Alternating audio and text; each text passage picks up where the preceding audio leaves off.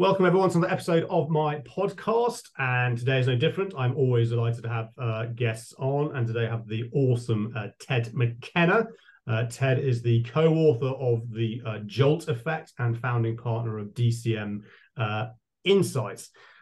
This is going to be a good one. I've known Ted for a while. You've met Ted in Weybridge train station, not train station, pub, by Weybridge train station when we met for the first time almost. That was a great spot. Yeah. 7 months ago now. We chatted all things sales and sales enablement, professional services, and a bit of Jolt. And I wanted to get Ted on to share what this book is all about, which is described by Dan Heath as this book will spark a transformation in the way we sell. But before we get into that, Ted, I always start with a who, what, why, when, where, and then let's see what rabbit hole we go down on this one. Sure. Yeah, well, thanks for having me on, Alex, and appreciate the opportunity to talk a little bit about the JOLT effect and customer decision. I'm a researcher, worked a long time with Matt Dixon, going back to our days, along with Rory Channers, so three co-founders of DCM Insights. All three of us worked at a company called CEB, or Corporate Executive Board, which is now part of Gartner. So I've been studying sales and customer experience for 20 years or so. And always just really fascinated with demand generation and how buying is evolving and how the best salespeople are responding. So going back to the early days at CEB, where we were looking into the challenger sale and kind of what was going on with highly informed buyers and how the best sellers were evolving there, and spent some time in both research, advisory over there. Then did a stint in professional services, did spend 3 or 4 years for Russell Reynolds Associates, which is an executive search and talent advisory company, helping them in their sort of board and leadership advisory type businesses. Then Matt and I went over to Tether, which is Tether's a machine learning AI company that studies conversations, and specifically in kind of the sales and customer experience arena. And that's where we ended up doing this very, very large scale study, 2.5 million sales calls in total, that we, towards the end of our time there, that we engaged in, and that spawned the book, The JOLT Effect, which is a sort of big study around customer decision and how the best salespeople are responding. So from there, we launched DCM Insights and off to the races. And here we are. So you analyzed so I heard that correctly, 2.5 million sales calls. Wow. That's right. In any particular industries was that on? No, all over. So it just so happened, by the way, that this was kind of right at the beginning of the pandemic, which for society, of course, was quite terrible. But for us as researchers, it afforded us a really interesting opportunity, because all of a sudden conversations that typically happen outside of our purview, in offices, coffee shops around the world, were taking place on Zoom, or Chorus or Gong, and are recorded, and we can then analyze those at scale. We went very wide and broad in terms of the industries and regions and types of sales that we went to analyze, because indecision is a very human problem, and we want to understand how it affects all sorts of decisions and all sorts of people, from decisions that are very quick, you're calling in to replace a part, for a warehouse, right, all the way through to decisions that take months or years of time. So we really kind of try to get as broad as we could. Modern age of technology. Scary in some respects, but I also think from the pro serve side of things, and we'll get into this maybe. We're the good side. We're the good side. The good side. I think it's fascinating in terms of the whole conversational intelligence piece, and for me, I think that's still a big untapped area in the pro serve space that's not really not being tapped into at all. Maybe we can get into that. So you analyzed 2.5 million kind of sales calls. Did you know what you were looking for to start with, or was it like let's see what happens? Well, it's a good question. So, our background and our sort of typical approach to research in general is called the lead steer effect. So we commonly look for the best performers and try to understand what they're doing differently than their peers. So we did build a predictive model and use that as a way to understand, out of all the things in total, we ended up looking at more than 8,000 variables. What are the things that move the dial the most on that predictive model? But what's interesting about studying unstructured audio and unstructured text as we transcribe that audio is it is kind of an ocean of information. That's why there are so many variables, 8,000 plus variables, far more than you'd ever have in a survey-based study, for instance, or an interview-based study or other qualitative methods. And so we had some hypotheses going in as to what we might find and why what we're finding is happening, which is a big part of kind of getting from the raw data into the narrative. But for us, I think the big part of the story we really tried to zero in on were the losses. So we spent a lot of time thinking about wins. What are the things that help us to win more business, win more deals, and so forth. But where we saw happening is a lot more losses than we expected, especially in situations where it felt like things were going pretty well. The buyer seemed pretty happy. The seller was doing the things you'd hope that they were doing, and they were still losing. That caught our attention, and that's kind of where the study then kind of took off from there.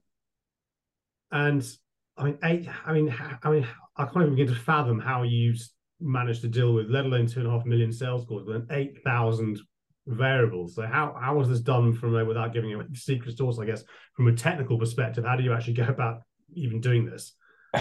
Yeah, well, I mean, there's one of the data scientists, the primary data scientist we work with, his name is Tom Shepard, brilliant guy. He built this proprietary math solver. So he had this huge way to crunch a whole bunch of very complex data and math. And then it came to us in this giant, humongous spreadsheet that took up half the memory on my laptop and shut things down whenever I sort of opened it up. But part of the reason we were looking at so many variables is because what's fascinating about conversational data, and this sounds like an obvious thing, but it becomes very powerful when you go to study this type of information, which is that you have both sides of the conversation. So you have insight into both what the seller is doing and saying, the behaviors they're exhibiting, skills they're using, and so forth. But then also on the buyer side, how they're responding, the emotions that they're displaying, the objections they're providing. And that back and forth exchange, the sequences end up mattering quite a bit. Alex, uses a skill, buyer responds in this way, you come back this way. That exchange of information tells us a whole bunch about what's working and what's not, and the effect that different behaviors have on the sort of buyer emotion as they go through the conversation. And don't worry, listeners, we'll get into kind of the output of all of this. But were you able to pick up things like tone, emotion? Because you mentioned you transcribed it, and of course the written word doesn't really convey most of the time tone, and sarcasm can be a difficult thing to so how are you able to account for the subtler side of conversation, right? Good question. I think you could argue the opposite too, that tonal sentiment, which is typically taken from the audio source itself, also has a fair amount of false positives. Just because the person is speaking louder doesn't necessarily mean that they're angry. They could just be in a loud coffee shop, for instance. So we tend to rely on syntax, so on explicit mentions of things. The way we kind of get around some of those implicit meanings, the things that they're conveying between the lines, if you will, it's through the way in which we categorize and classify data. So going far, far, far beyond keywords, this person said the word frustrated, or this person said the word uncertain, but rather building categories and classifications that in some cases have thousands of different ways that somebody might express a given emotion. And that takes years of training of the model and of the machines. And so we were fortunate to be working at the time and take advantage of that technology. But so they built this sort of library of different emotions, different ways in which that the buyer is expressing different sort of things that they're feeling as they go through the conversation. And we use that category, that sort of library of categories, as a way to represent both the explicit and in many ways the implicit things that they're feeling. Absolutely fascinating. My brain is hurting already. I knew this is going to be, all my podcasts are always good, but this is particularly intriguing. So what were the kind of the key themes in terms of the outcomes that you discovered around customer indecision? Yeah. I mean, the main thrust of the study is that there are a couple different, so there are more losses than we expected. And what happens in situations in which no decision becomes a problem, which in our study, we found 40 to 60% of deals ending in no decision.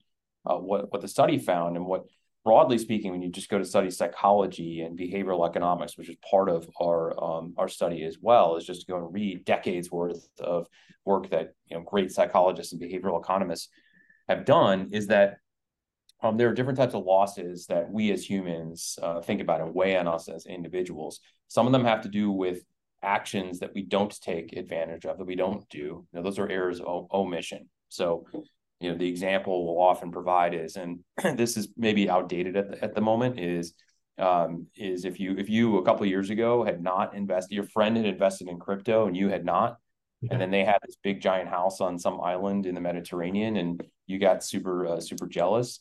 Now you're probably maybe feeling pretty good about that decision. So maybe an outdated analogy, but that's an error of omission, right? I didn't do something, as a consequence, I missed out. Yeah. And for decades, sellers have been taking advantage of that loss aversion, right? It was what psychologists would call it. Is Daniel Kahneman and Amos Tversky are most famous for prospect theory and loss aversion, and that's why we use the fear of missing out technique as a way to drive change, to drive urgency. You're trying to get them to feel like, hey, if you don't go down this path, if you don't make this change, you're going to miss out on all sorts of return. You're going to miss out on the ways in which your competitors are going to outpace you. And so we use these appeals to scare them into purchasing in those situations. But there's a second type of loss that really weighs on buyers in particular in these situations, which is an error of commission, which is that I did do something. So maybe in the past I made this purchase, it went horribly wrong. I have lots of regret as a consequence, in part because I got blamed. So there's a very personal aspect to that. And so what we found, the basic gist of the study, is that there are two types of losses and two types of techniques that sellers need, two playbooks. One is sort of a FOMO appeal, and that FOMO appeal is really successful and really necessary when you're trying to break the customer status quo, when you're trying to get them to think that change is necessary and urgent and so forth. But the second playbook is really about FOMO, which is the fear of messing up, because that's what weighs on buyers. Once they've decided, I think I want this change, I think I might need this change, but what if I mess up? And that playbook is quite different, because the fear of messing up, you're looking to kind of reduce the fear of the purchase at that point. Yeah. So the whole thrust of the JOLT playbook, then, JOLT is an acronym that stands kind of for the 4 key behaviors we found that sellers use as a way to reduce that fear of messing up. It sort of helps to both identify the level of indecision and then treat that as you kind of go through a sales process. So the indecision is that I've done this once before, it didn't work out, I got blamed, therefore I'm not going to do anything, because irrespective, I'm talking to 5 vendors potentially, I'm just worried that if I get this wrong again, then I'm going to get fired or whatever it might be. Yeah, your 10% discount doesn't matter to me too much if I might get fired for making this decision, right? And that's over and above how much I might want to make that purchase, or feel like I need to make the purchase, or feel like you as the supplier are super unique and I can't buy this from anyone else. I still worry that I might go down this path and things will go wrong and I might mess up. And we all can identify with this individually too, right? Because I certainly can. This is a reason why I tell stories all the time about things that I want to buy. Like the latest example is the Remarkable tablet. That the marketing team at Remarkable has like this love-hate relationship with me, because I click on every single ad for that thing, but I never purchase it, because I think it's just, as soon as I get it, I'm like, at first I'm tempted because I'm going to be so focused. I'm going to take great notes, right? But I just have this sense that as soon as I buy it, I'm going to regret it. And why? Because I've done that before. Because I've bought things before and then not used them. And so that weighs on us individually as consumers. You have to assume, and research bears this out, that this also affects B2B buyers who are spending other people's money. Yeah, no, absolutely. Yeah, absolutely logical in terms of that. And so before we get into what does JOLT actually mean? You said 40 to 60% of the deals that you analyzed resulted in no sale through no decision, but you also mentioned that you were surprised that there was a higher loss rate overall. So was that a loss? That could be a loss. They went with someone else, or was that 40 to 60 part of that? That counts as a loss as well? Going with somebody else would be not part of that 40 to 60%. So Okay. call it a third of the time you might choose a competitor or some other provider in that situation, or you could decide to do nothing at all. And part of that nothing at all could be, I just prefer what I'm doing today. So Yeah. your case for change wasn't compelling enough. Mm-hmm. And then part of it also can be about, I'm stuck. I don't know what to do. I'm not sure which path to go down. And so better and safer to just wait it out. Yeah. What we found actually is that that second reason, that indecision portion of no decision, is actually the bigger reason why deals end up in no decision. It's 56% versus 44%. So a preference for the status quo, of course, has been and remains a very big reason why people decide to do nothing, because they just like what they're doing, or they like their provider, or change is hard and annoying, and so I just rather would not. That's different and separate from, I'm stuck. I don't know which path to go down. And there's a bunch of research about why that happens and what specific fears they have in those situations. But those are two distinct things. Okay. So with regards to then JOLT, you said that was an acronym for kind of what the good salespeople, the people who are top of their game, I guess, or kind of can unpick this. Shall we kind of break that down as to for the listeners to understand? Yeah. Maybe you're those listening, you're stuck in a situation at the moment where you're in indecision. So hopefully Ted can share a bit of light to help you potentially unlock the FOMO, as it were, rather than the FOMO.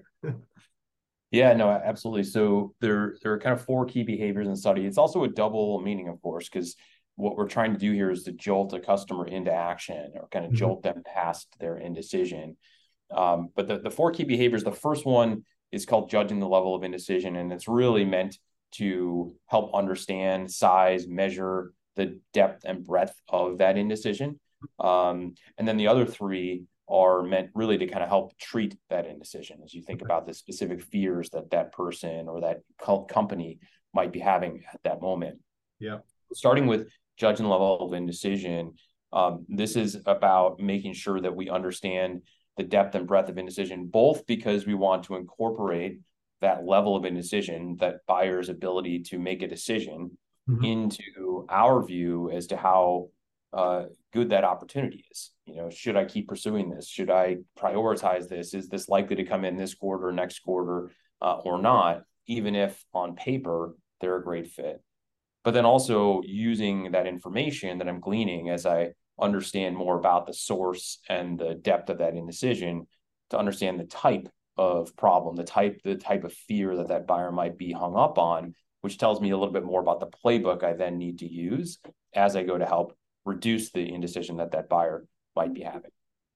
Those are really go ahead. Well, I was going to say, in terms of on that, there's a bit of, I think, self-reflection then on the seller in terms of, is this worth even going for? In terms of, on paper it looks really good, but actually it's just never going to happen. So let's not even really start the process. But, and forgive me if you were going to answer this anyway. How does one then kind of ask the questions or start to kind of get the person to admit they're kind of in a state of indecision? Because again, that's not something that somebody necessarily would admit to, that they can't actually make a decision, because that's a sign of weakness, right? They might not even be aware of it, right? And yeah, to your point, perhaps my sort of brand as an executive or as a leader is in fact of being a pretty decisive person. So unlikely to come out and just tell you, hey, by the way, I'm terrible at making decisions. That doesn't happen. So there's a little bit of active listening that goes on. And the trick there is knowing what to listen for, understanding the different dynamics that drives indecision and what that might sound like when you hear and when signs of indecision are kind of popping up. There are, of course, plenty of times, because our data would tell you that 87% of opportunities have either moderate or high levels of indecision. So it is kind of everywhere, far more common than you might think. That doesn't mean a deal can't go through, of course, but often it's there more than you think. And so because of that, you can't just hope and assume that because I'm not hearing it, that it's not there. And so the best salespeople will flip into more active measures to understand and surface that indecision. The analogy that we use with people in our course is, if you think about sonar and think about like a battleship that's looking for a submarine, underneath the surface of the water. When they don't hear anything, but they suspect something's there, they start sending out what they call pings and listening for the echo back. Right? And that ping is meant to understand, is this a whale? Is this is this a rock? Or is this a submarine? And how deep is it? How fast is it moving? And where is it? And I'm gauging that based on the echo back. It's kind of the same way that high performers gauge indecision, in those moments. The ping is essentially the seller articulating the fear that they think that buyer is experiencing at that moment. Okay. So it's kind of getting the elephant, out into the room. Yeah. Alex, I'm sensing that you might not be totally sure exactly which path to go down here. Do I have that right? Might be one example of a ping. So it's different than a question. This isn't about discovery, understanding their needs, or really trying to get the source of that potential fear. Done so, of course, in a constructive and professional way. Mm-hmm. Okay, thank you. That's reflecting on, even conversations that we're having at the moment where there's probably a person that is in that indecision mode. So I might even use that exact phrase to see if we can tease something out. So once they've started to, so let's say you start to sense your pings and your echoes, like that analogy, that actually this person is in a state of indecision. How do you then get them to a point where they make a decision one way or the other? Yeah. So of course that depends a little bit on what you're sensing is the purchase fear that they're related. So there's a number of drivers that make us individually, just based on our personality, indecisive people, right? And so you have to be aware of that. There's not a lot you can do to control that or to change that, of course, as a salesperson, but you want to understand it so you can gauge the ability for that person or that company to make a decision. But specifically within the context of a purchase, there are three specific fears that buyers typically struggle with about messing up.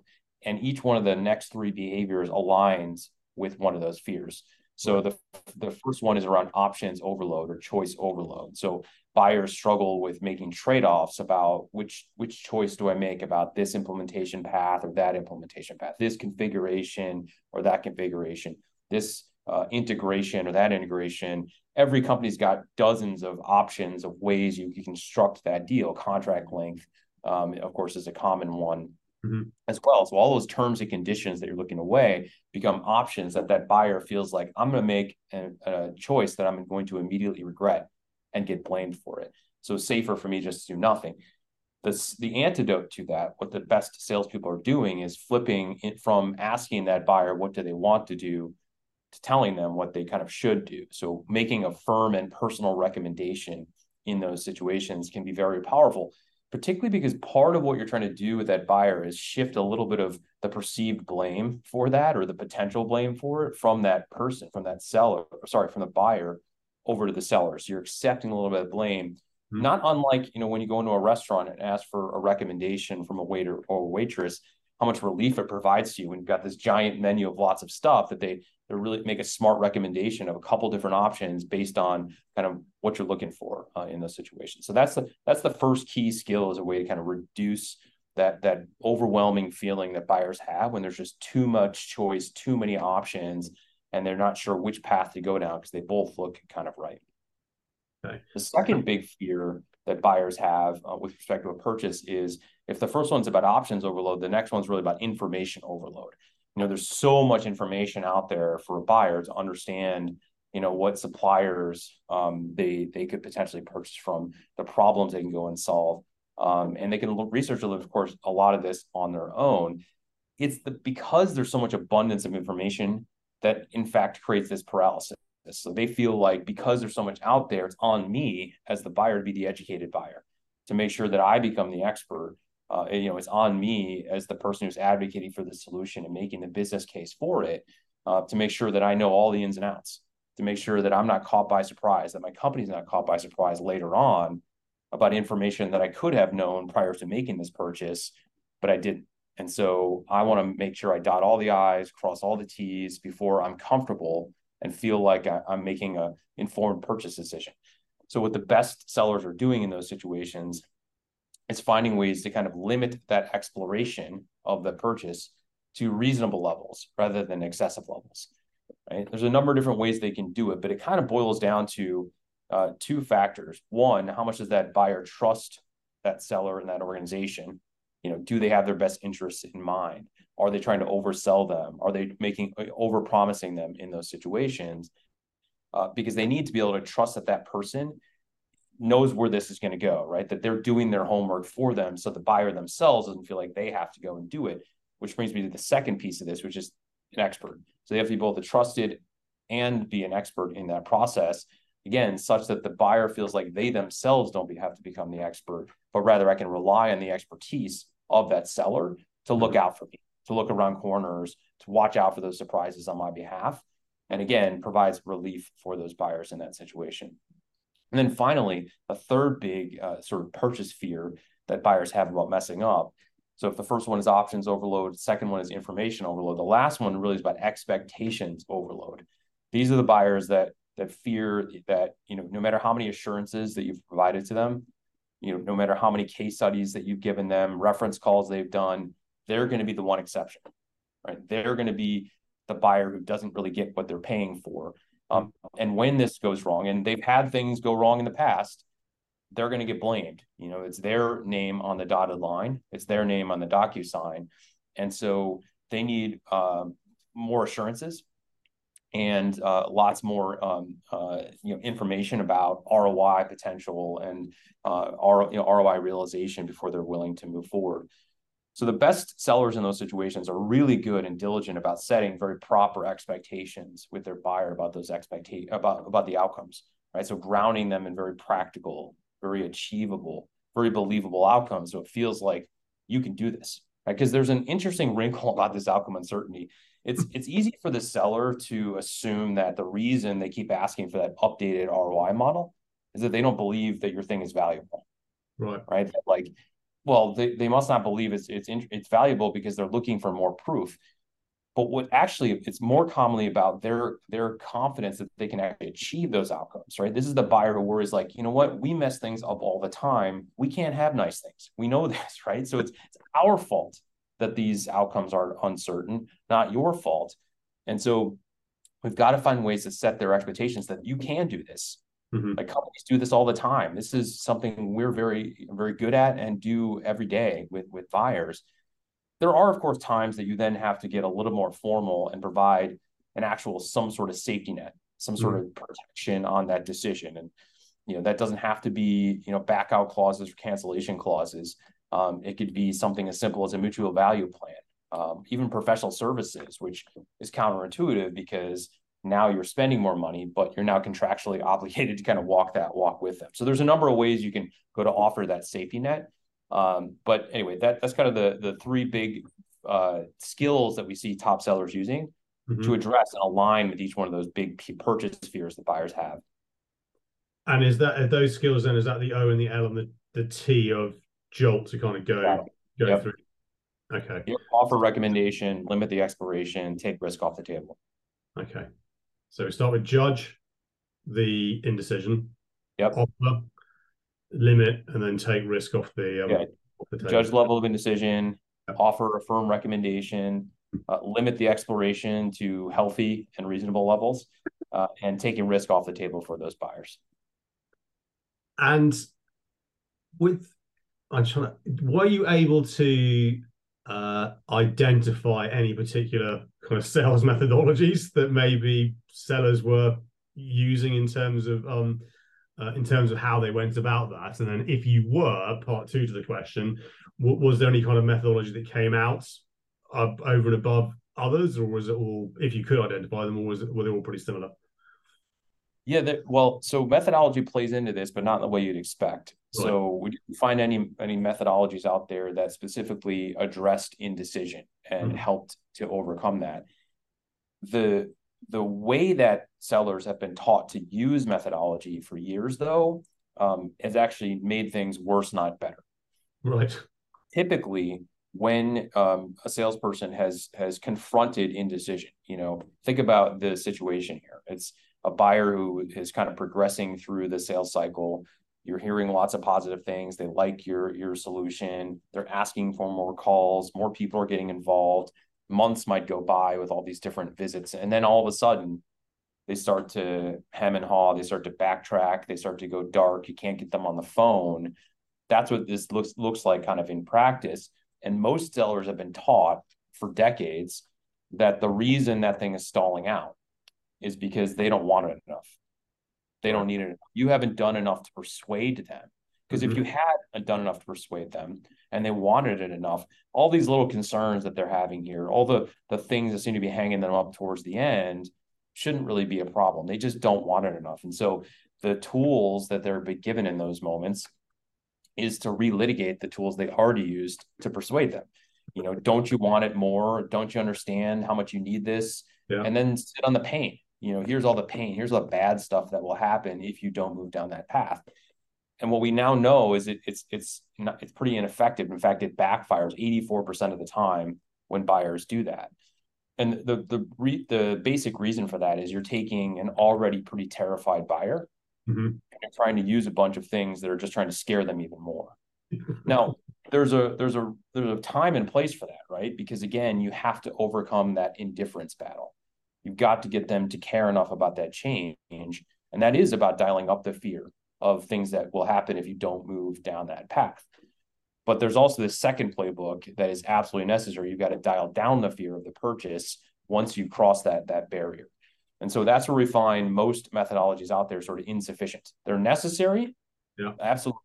Pick your whatever preferred methodology might be, Challenger, spiced, medic, name your favorite methodology out there. Spin, of course. All of them, gap selling, all of them are different versions of trying to get that buyer to want it more, to need it more, and drive urgency on that sale. Absolutely necessary, but insufficient. We also need the second playbook as a way to overcome indecision, and that's what JOLT does. Fascinating in terms of how a global situation presented this opportunity, I guess, to your point, to actually kind of unpick this. And in any as part of the research, were there any signals was any difference in kind of industry from the buyer perspective, or were the fundamentals pretty much the same? There weren't a lot of differences by we often get, regionally, are there differences? Does the buyer in Egypt struggle with this in the same way that the buyer in Dallas, Texas does? The answer is yes, largely because, again, we're all sort of human dealing with the same types of emotions. We also didn't see very many differences from an industry perspective. The place where we saw slight differences are more in terms of the complexity of the decision itself. So in situations, if you're buying like insurance or, think about like, a maintenance person who has to, fulfill and get a part for that they've got to go and replace. It's a pretty quick decision. It might be a 30-minute, conversation you're having with the salesperson versus a months-long type of decision. In those situations, the main differences we saw was more about the frequency of which the seller might use certain tactics, but the power of them, the value of those techniques, and more importantly, the emotion that buyer felt in those situations were quite similar. So again, didn't see all that differences. And I think, again, the reason for that is humans are humans, right? We're all sort of wired that this, at core, wired in kind of the same way. And we all have this fear of messing up that we've got to overcome in order to feel like we're making sort of a fully confident and we're comfortable with this purchase. And you having worked at Russell Reynolds and me having spent 5 years with Michael Page International, when humans are trying to sell humans into roles, is probably one of the most intriguing insights into the human psychology around all of this. It's bringing some memories. Yeah, the talent markets are always interesting. It's just kind of a two-sided market, right? You've got to deal with both the fear of messing up for the person hiring and the person potentially taking the job. Those are both sort of buying decisions, if you will, if you think about it. I remember the days before email, the dread of going into the office on a Monday morning, and then, or whether, when you had email on cell phones and stuff, and the dread of going into the office and getting that voicemail or the phone call from the employee going, they haven't turned up for day one of the job. It's like, Oh goodness. Well, that's like, yeah, that's FOMO on display from day one, I guess. um, absolutely fascinating. So, with regards to the jolt effect, is this becoming, is this a methodology that people can learn and adopt and put into existing methodologies? Yeah, I guess I suppose it is. It becomes a method, if you will, in the sense that it's a bundle of behaviors that we know work and help you specifically in these situations to overcome indecision. What's nice about Jolt Effect, though, is that it kind of snaps on top of whatever your existing methodology is. Yeah. So because most other methodologies don't really address indecision, they don't look to help you reduce fear of messing up. That also means that Jolt Effect isn't going to conflict with anything that they've been taught, right? Because that methodology still is very applicable, because you got to find ways to overcome that indifference to get them to believe that the status quo is worth changing. So Jolt Effect it kind of snaps on top of. And so a lot of we work with a lot of teams that either already feel really good, about the skills or their methods of their team on the status quo piece, or they're struggling in particular right now with indecision. And that, of course, in certain circles over the last 6 to 12 months, budget environments being what they are, macro economy being what it is, indecision has been very top of mind for organizations. Yeah, and deals slowing down, and more people getting involved, and yes, exactly. Well, and you bring up a good point, right? Because there are also a bunch of secular reasons why indecision is growing. I mean, if you think about those purchase fears, options overload, name me a place where there's less options these days. Every place has more options, not less, right? Information overload. Can't turn off the internet, right? And there's going to be more and more information, all the time, especially in the hands of buyers. They're empowered to go and find information, third-party reports, Google, LinkedIn, tons of different places you can go and research on your own. And then, outcome uncertainty is an interesting one too, because in many ways, suppliers are to blame for the buyers getting expectations too high in those situations. Because if you think about, go Google different suppliers, and I bet you'll find one word all over the place, which is transformation. We're going to transform this. We're going to transform that. That's very, very tempting, but it's also kind of hard and thorny and difficult. And for buyers, ultimately, kind of scary, because things do mess up, right? Things do go wrong. There's lots of variables and dependencies that come into play with transformation. So again, that doesn't seem like something that's going to end anytime soon. So you could easily argue that indecision, which has been around forever, but is now kind of on the rise more and more. Yeah. It's fun times out there for those who well, the good news is we have some answers, right? So I guess it's both bad news in the fact that we understand the size of the problem now, and that can be somewhat depressing, but we also have some solutions. So hopefully that's helpful to the problem. And one final question before I let you go. So so let's back up a bit. I'm now starting to see the rise, some of the platforms you mentioned, the rise of through Gen AI, of course, can't not mention that, but kind of live in-person coaching for the sales person. So they're having their call over Zoom or Gong or Refract or whatever it might be. And then these platforms are listening in, I guess, real time, and then starting to make, and we're early stages in this, and kind of the conversational intelligence piece, kind of phase 2, if you will. They're hearing this, therefore you should start to say this or think about that. So with the model that you have created, is there a roadmap where that could then be plugged into some of these technology platforms to kind of give that in real-time coaching? Yeah, so possibly. I mean, it's a complex issue on a number of fronts, right? So if you think about conversational AI as being a cousin or maybe a sister or brother of conversational intelligence, because it's, to your point, tends to be more of a applicable sort of in the moment even sort of a live type coaching. Yeah. That's a complex thing to get right. You don't want the seller to come across as overly scripted. Yeah. A lot of times you're dealing with, especially in these bigger deals, very tenured folks, very senior individuals. And then you also run into things like, can you even record, like a key account manager? Are they really, how many like meetings in their offices can you record? So there's some complexities there, and you got to kind of work through, how that might work. But I do think in general, if you sort of think about the promise of Gen AI and generative models like that, I think in my view, the best near-term likelihood is that it helps with things like role plays, and it helps with things like practice, and you get a better sense for like the real way in which a buyer might respond in those situations. And that does make a huge difference in training and coaching, in the situations. Forever, we've known that having a safe place to practice, which sounds like an obvious thing, but in sales training, of course, that's kind of gold when you can get that. We've heard stories of people hiring ex-customers, retired customers to come in, for a day. Imagine having that at scale, from a machine perspective, and being able to, spend an hour a day or over the weekend, being able to practice in those situations, handle objections, deal with some of that fear. I think it'd be very powerful. It makes total sense.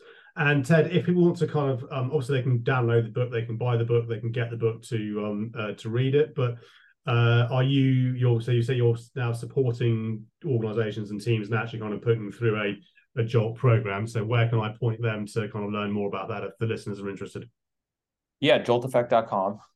So yeah, check out the book. We were just talking before we started, of course, you got the audio book, you've got the regular book. Just find it on, anywhere you can find, just Google JOLT Effect. Yeah, jolteffect.com. There's some free tools on there too that we've provided there, and coaching and call scoring and whatnot. So check that out. But then, yeah, we've also got a full self-guided course for those that are so inclined to kind of get a little bit more detail. The study, there's only so much we could fit in the book. And we kept doing a little bit of research. So there's a whole bunch of kind of bonus skills and bonus material in our course, hundreds of videos of Matt and I kind of working through these different skills. We also work directly with teams to kind of help move down the learning path. Keynotes, presentations, workshops, things like that with direct teams.